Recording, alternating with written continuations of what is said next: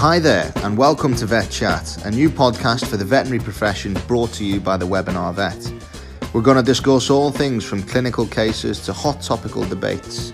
I'm your host, Ben Sweeney, and for the first time in my life over the episodes ahead of us, I'm aiming to listen more than I talk, and I can't wait for you to join me for the adventure.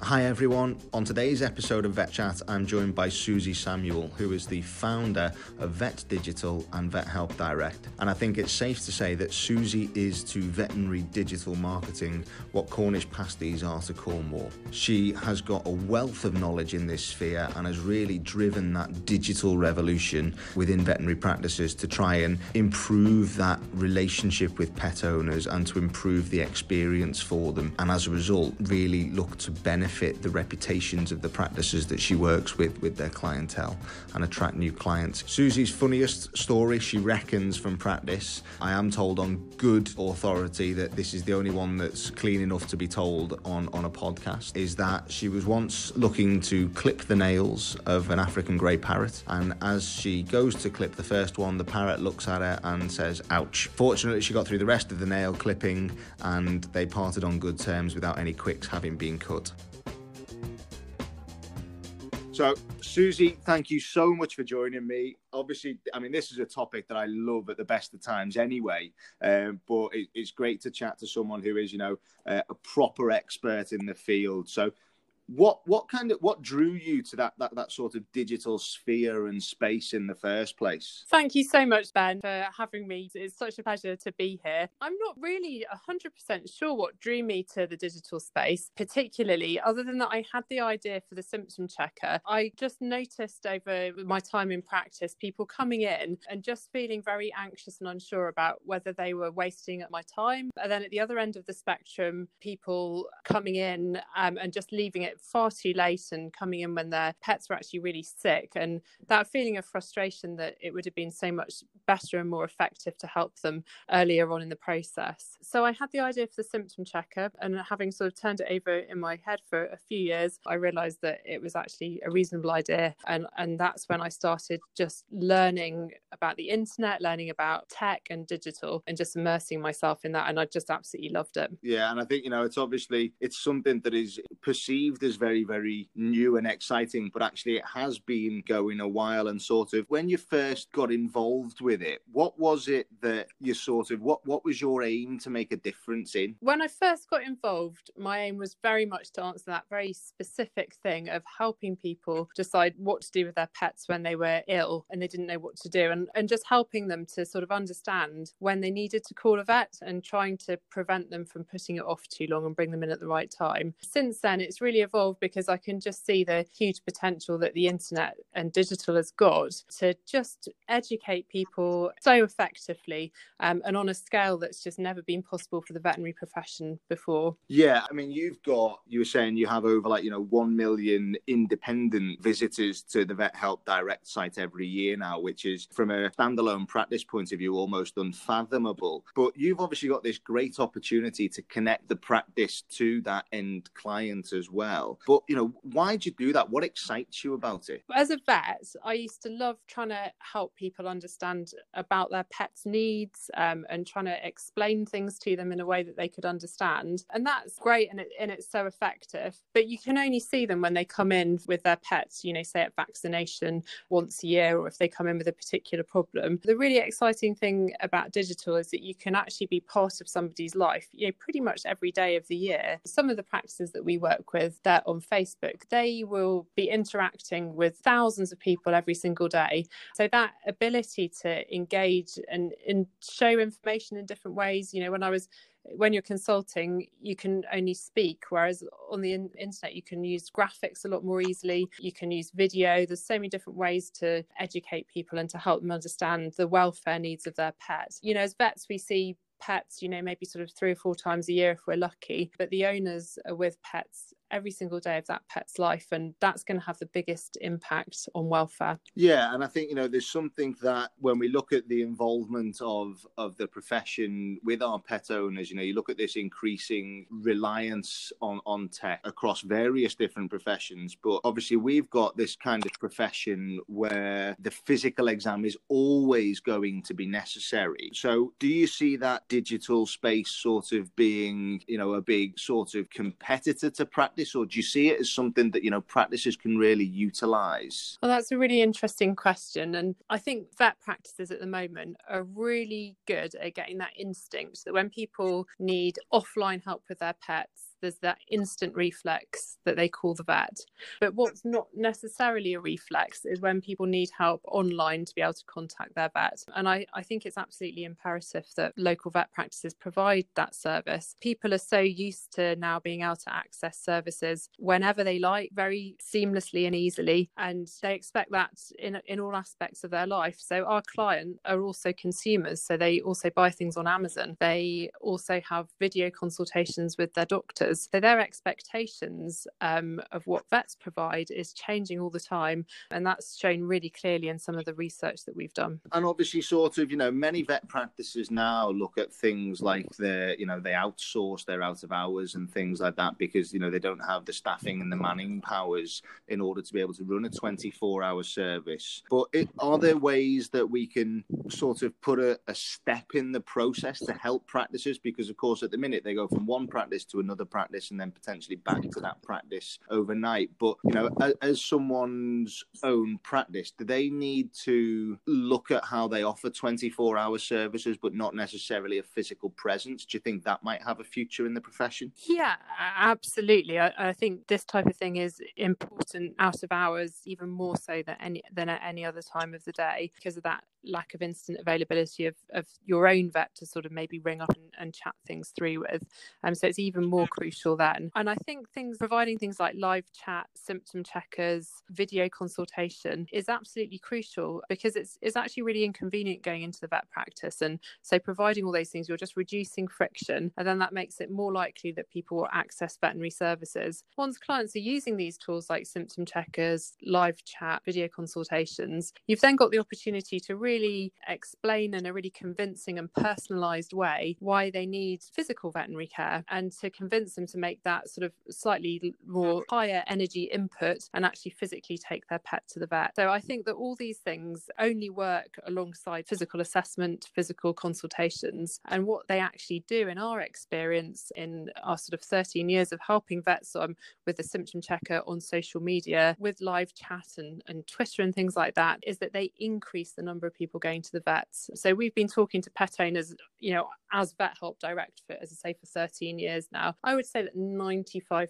of the questions that we get asked, we'll chat with the person about the question, we'll answer some of their as much as we possibly can, but then we'll be saying go to the vet. What we'll be providing is a bit of information around that, why they need to go to the vet, the timescale they need to go to the vet in, what they need to do to present when they present to the vet. Do they need to bring in a urine sample? Do they need to measure how much the water the pet's drinking? But what we're always doing is telling them to go to the vet. And in all those 13 years, we've never once had somebody say to us, all you're trying to do is get us to go to the vet. These people that are going online using tools like this, they're not trying to avoid going to the vet. They're just doing that research step that they know what they need to do. And if they know they need to go into the vet and have a physical assessment, then they will do that. So the easier we make it people to access all these types of information in a way that suits them, the more likely they are ultimately to present to the vet. I do think there's also some consultations, like certain follow-up consultations, post-op consultations, where actually they can be done via video. So I remember in practice, sort of quite often really wanting to sort of see an owner again, maybe in a week to catch up on how treatment's going, just check that the dog's sort of moving around normally and looking okay, but very aware that I actually need to physically get the pet into the vets, especially if it was a sort of nervous cat, and then booking a telephone call instead of a consultation. So, actually, I think there's quite a lot of scope to use remote tools like that, sort of after the physical assessment as well as before the physical assessment. Yeah, I mean, I dare say that most of us in companion animal practice have been in that situation where you've been doing the post-op check on the psychotic cat that you conduct from about 10 foot away and kind of go, yes, the sutures are still intact and I value having 8 fingers and 2 thumbs. So I think, yeah, that's a definite one that, we do look at. And you think actually for that cat, it's a much less stressful experience as well. And I think obviously, this digital interface is great, but are there any areas where as a profession we particularly maybe fail and fall short in terms of our digital adoption? Well, the vets we work with, I'm really super impressed with them. I think they're doing a great job as small businesses to keep up as much as they possibly can with technology and digital. And as a company that's purely focused on that, we can sort of help and assist them to do that. It's tough. It's difficult. Expectations are changing so incredibly fast. I think there are areas, obviously that vet practices could improve on in general. And that's just when we compare the service that vet practices are providing compared to owner expectations. So, for example, we know from our research that more and more people would expect pretty much an instantaneous reply if they asked a question over social media, and so providing something like live chat is going to accommodate that need for instant advice or the symptom check. We know that 40% of people would like to have the opportunity to have video consultations with their own vet. And obviously, that's not a widespread practice at the moment. It's really interesting, just as an aside, that when we asked them if they'd like video consultations with a vet as a sort of general question, or an organisation that they trusted, that went down to 7%. So this is not people wanting a different service to their own vet. It's simply that video is more convenient some of the time. Okay. So, and I think, there is obviously, we're aware of that loyalty across the profession and stuff as well. And I think, that is, frankly, that's something to be celebrated. I think the fact that, we do have this loyal client base. And in terms of, obviously, we see different people doing different things. There's that sort of option for a practice, really, isn't there, to sort of go, right, okay, we've got, one of the younger ones, and I sadly now can no longer class myself in that category, where we go, right, okay, this kid's a whiz kid when it comes to Instagram and Facebook and that sort of thing. And, they're really good. Oh my goodness, they've got 20,000 followers and things. Is there the argument to use that kind of skill set in the practice? And what's the benefits of sort of equipping yourself with those skills versus maybe using an agency to help you actually build that? Is there a difference between the two? Is there a better way of doing it for a practice? Well, Ben, you seem pretty young from where I'm sitting, just by the way. I'll take that. So yeah, absolutely. If you've got somebody like that in practice, use them as much as you possibly can. Whenever we obviously run a digital marketing agency purely for the veterinary industry, and we would always prefer it if our client do as much as they can in-house, supported by us, because when you're actually in the practice, you can see everything that's coming through the door all the time, so you can take brilliant photos, you can hear what questions people are asking your team, so get a really local and detailed understanding of the sort of content that people are interested in. Fortunately, not all practices are lucky enough to have somebody like that, and perhaps even if they do, their time is incredibly valuable, perhaps as a vet, and we all know how hard it can be to get hold of vets and veterinary nurses at the moment. So agencies can fill in the gaps, certainly in that respect. But I think the other thing that we do as an agency that's probably quite valuable is work alongside people like that. So we work alongside digital marketeers sometimes in practices, and marketing managers, just providing a bit of support with strategy, a support with paid ads, which is quite a specialist skill, and you can get a much bigger return on investment by running those ads sort of technically best possible way. Just a bit of experience in creating landing pages, measuring conversion, all that type of stuff. So our ideal situation is to be working alongside someone as you've just described, and that's when we can get the best possible results for the practice. And obviously, there's all people who will have a little bash at these things, and it's great. And obviously, we have got an increasingly competitive veterinary market. When you look at the number of thousands of practices that there are now compared to 20 years ago, ago, people are competing for clients against, the practice down the road and the practice round the corner. But, sort of what mistakes do people maybe make, or, what have you seen people doing that have maybe been sort of damaging or non-supportive of their practice in trying to grow? I suppose the biggest thing that we see probably is just a lack of input. So, practices thinking that they'll just do it themselves, or they're maybe not getting that consistency, not posting regularly enough. Each post you make on social media has pretty much got the same chance of being seen. Obviously, depends a lot on what the post is. So the more you post, the more people you're going to reach. People not using things like paid ads, which, really you just can't reach sort of a fraction of the people unless you're using paid ads. And maybe just sort of taking a bit of a sort of do-it-yourself approach to websites and things like that. So, one of the things we see that I personally find really frustrating on behalf of the vet practices is that we go and talk to vets, independent, sometimes vet practices. They're talking to us about their brand, they're talking to us about the staff that they've got, the team, how passionate they all are, how they all go above and beyond all the time, how much their clients love them, all the things that make their practice special and unique. And then you go onto the website and it just looks like a bland corporate stock images. Just, you couldn't, even if you were a detective, you couldn't tell any of the things that the vets are telling us from their website. So just making sure, you sometimes need, I think, somebody with a bit of experience in graphic design, a bit of experience in brand, to be able to get all those idiosyncrasies across. And funnily enough, actually doing it yourself can result in the opposite effect to it being a sort of, really unique and sort of really telling people about your practice. So it's almost key to get that bit of personality of the practice. Exactly. And we're seeing now, the corporates have obviously got, lots of really professional digital marketeers working in them. And, it's great because they're sort of pushing our profession forwards, I think, and the industry forwards.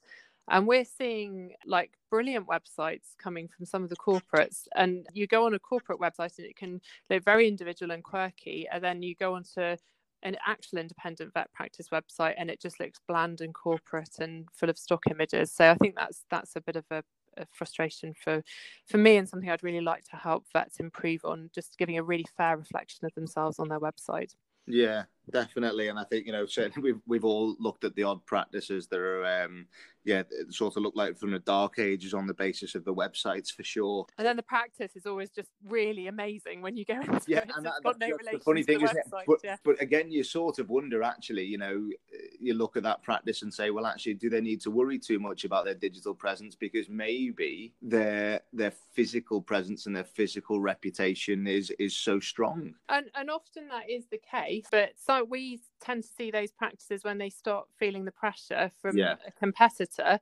And they just, they often sort of say, it's just so annoying, because we know that if you walk into our practice, you get the best gold standard client experience. You've got incredibly experienced team that have all been here for years and got all these extra qualifications. And you go down the road and, whatever they think of their competitor, that's the opposite to them. But, at the end of the day, people, the general public, can only make a judgment from really what they see on the website, what they see on Facebook. And yes, you've got word of mouth recommendations, but unless you're using something reviews very actively and pretty slickly, people are not going to be able to tell that unless they happen to have bumped into somebody that's been to your practice. And it's interesting you should touch on reviews there. That was something I was very keen to sort of pick your brains on, really. So this sort of review culture that we've almost become a part of nowadays, where you can review everything to your view from a bedroom in the morning, or the chips that you've had with your dinner, and I think that's something that, in a profession where mental health struggles are very much front and center at the moment, there's always a risk that these you will get this negative review that pops up, this 1 star, and actually it turns out being somebody that's never even been to your practice potentially. But these things can obviously have quite serious ramifications for people. And the flip side, of course, is that seeing all of the 5-star reviews can be really sort of supportive to your team and really encouraging. But if you're a team who are getting negative reviews, what can you do you do about that? I think you've just made such an interesting point, Ben, because you've made it from the perspective of the staff in the practice, and we tend to think about it as a brand thing and new client acquisitions and things like that. But reviews have got such a big impact on staff morale, and it's yet another reason to get it right. In our experience, the more proactive practices are about getting reviews, the higher the average star rating. And the reason for that is that if you don't have a proactive reputation management strategy and you just wait and see what happens, people leave reviews that are feeling passionate about the service that you've provided.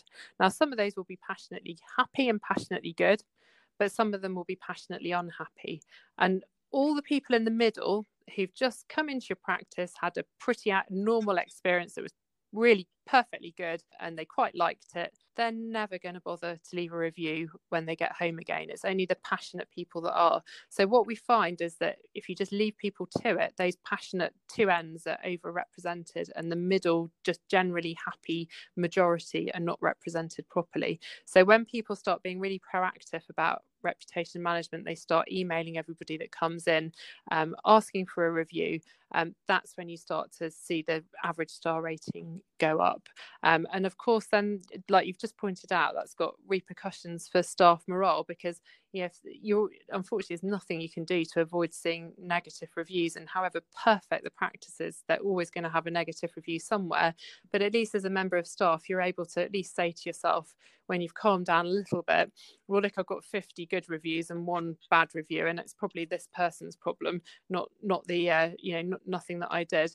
I guess the other thing probably to think about, just to give a really sort of balanced answer, is that there's the getting of the reviews, and then there's also the fact that it's important to remember that people can't really judge you on clinical standards. So having really gold standard polished clinical standards, top of the range, and all the top of the range equipment is exactly what you should be doing as a good veterinary practice. But on top of that, you also need to have a really good client experience when people come into the practice. So things like answering the phone really well, making sure that the reception staff are trained and the reception is nice, and the experience in the veterinary consultation room is good. And it's unfortunately all those non-clinical things that determine how people judge you as a veterinary practice. Yeah, somewhat ironic, really, sometimes, isn't it? Well, but, yeah. Yeah, and are there any big no-nos when it comes to sort of digital marketing, specifically in the veterinary sphere? We've got a little kind of campaign at the moment trying to just help people see images through pet owners' eyes. I think as vets and people in the veterinary industry, you can get very desensitized to veterinary type images, and in that I would sort of class things like dogs in kennels, blood on swabs, pictures of operating scenes, and even dogs and cats under anaesthetics. I've got a little photo that I sometimes show people when I'm trying to explain this, that's got a picture of a 2-year-old child under anaesthetic, and all it's got is an otoscope in its ear, but it's anaesthetized. And I just say to people, how does that photo make you feel? And obviously, as a parent myself, it makes me feel horrible. And then I show a sort of selection of pictures that I've got from vet practice websites where they're showing it maybe anaesthetized animals or animals having procedures, even just an injection. And I'm trying to it's really good idea to try and just see it as a pet owner. And we all know that pet owners think of their pets as family. So just do a little trick of just trying to think of the pet that's in the picture as a child and check that you're still happy with the picture before you put it on your website, because you really don't want to see anything on a website that makes you think, I hope that never happens to my pet. You want to have a really good feeling about give people a good feeling about the practice and their pets. And that's a really interesting point, because I think, you often see the celebratory stories, coming out from veterinary practices and stuff. And, we did this case and that was marvelous and so on and so forth. There's a brilliant outcome. But occasionally you do see these cases about, potentially say, for those in the know, that 10-year-old pyometra that, ends up actually, unfortunately, not making it because of that. And is there a school of thought to think that actually, using these negative stories in our sort of communications with clients by way of education, is that a useful tool, or is that more of a hindrance, do you think? Well, that's a really interesting question. To me, it's probably more about how it's communicated. So if you're talking about a case and you're communicating with empathy, so that means you're saying how you felt about it as the staff, how the team felt about it, how it made everybody in the building feel, and what happened from an emotional point of view for the owners and the pet, then that can be okay to tell bad stories like that, because it's true and it's real and it resonates with people. When we I mean, it's a general point really for whether it's a good or a bad story, is that we've been calling them case stories, not case studies, because we're really trying to move people away from this, all their like sort of years of veterinary training to give a case study with, you know, sort of signalment signs, and move towards something that people are interested in. You tell me that Joe Public doesn't know what signalment means. So if you've watched The Super Vet, you'll see that 95% of the content is how was the owner feeling when it happened? How did they think the pet was feeling? How did the owner feel when they went into the vet practice? How did they think the pet was feeling? What place does the pet occupy in their life? How did they get hold of the pet? How did they feel whilst the pet was in surgery? How did they feel when the pet came home? And how is the pet now behaving with its family, and how does it live its life? And those are the things that people are interested in, that people can engage emotionally with. And even if you've got a very clinical point to make or an educational point, the most effective way to do it is by telling a story, and not by giving it as a sort of scientific case study. Yeah, really interesting. And it's always difficult decision, things like a sort of a death of an animal, you know, you don't want to, you know, it's hard, but I think if it's communicated in the right way, it can be okay. Yeah. And I think, you know, one of the other things, and all of this digital sphere development generates is data. And, you know, there's this phrase that, you know, data is king. But as a profession, what can we get out of that data? And you know, why does that help us? Well, that's really interesting. So in terms of data, you've got on your practice management system the breakdown of pets, the gender, the breed, and the age. So that's really useful because you can segment your communications, which means that instead of blasting everybody with the same newsletter, for example, by email, you can make sure that cat owners only see stories about cats, because cat owners have got no interest in stories about dogs. Dog owners have maybe got slightly more interested in stories about cats, but not that much more. And you can make sure that your owners of geriatric pets are getting information about geriatric topics and things that are really relevant to them, whilst your puppies and kitten owners are getting information that's relevant to them. So that's really helpful. Beyond that, I think you can get a little bit caught up in just thinking from a digital marketing perspective. You know, probably your biggest thing is who's actually living locally, who's a client, who's not a client, what pet do they own. You can target people by their own age and their own gender and things, but it doesn't tend to be massively relevant in a sort of local practice scenario. And I think, you know, I just maintain that like it's such a cool and exciting sort of decade ahead of us. Looking at how this can, you know, really work hand in hand with the veterinary profession. But something I've noticed that you guys do, and obviously, you know, awards are great, and you know, there's awards for all kinds of things now in life. But you're very keen to celebrate the practices that you work alongside. And what's the thinking behind that? Well, I think what's always driven me is just knowing how. I mean, I've worked in lots of different veterinary practice. My husband was in the Navy, so we went all over the place. And every practice I've been into, the staff just have a genuine care for the animals that they're looking after. And they go above and beyond every day in so many different ways. And I really think the service that you get from a veterinary practice is sort of head and shoulders above most other services that you can get. And I think just making sure that people, the public, are aware of that, because if we don't manage the reputation of veterinary practices in general, just like the reputation of an individual practice, you can end up with these very sort of vociferous one-off voices that are not representative of the general population, being very negative about the profession. And I just think it's really important to highlight all the amazing stuff that vets are doing.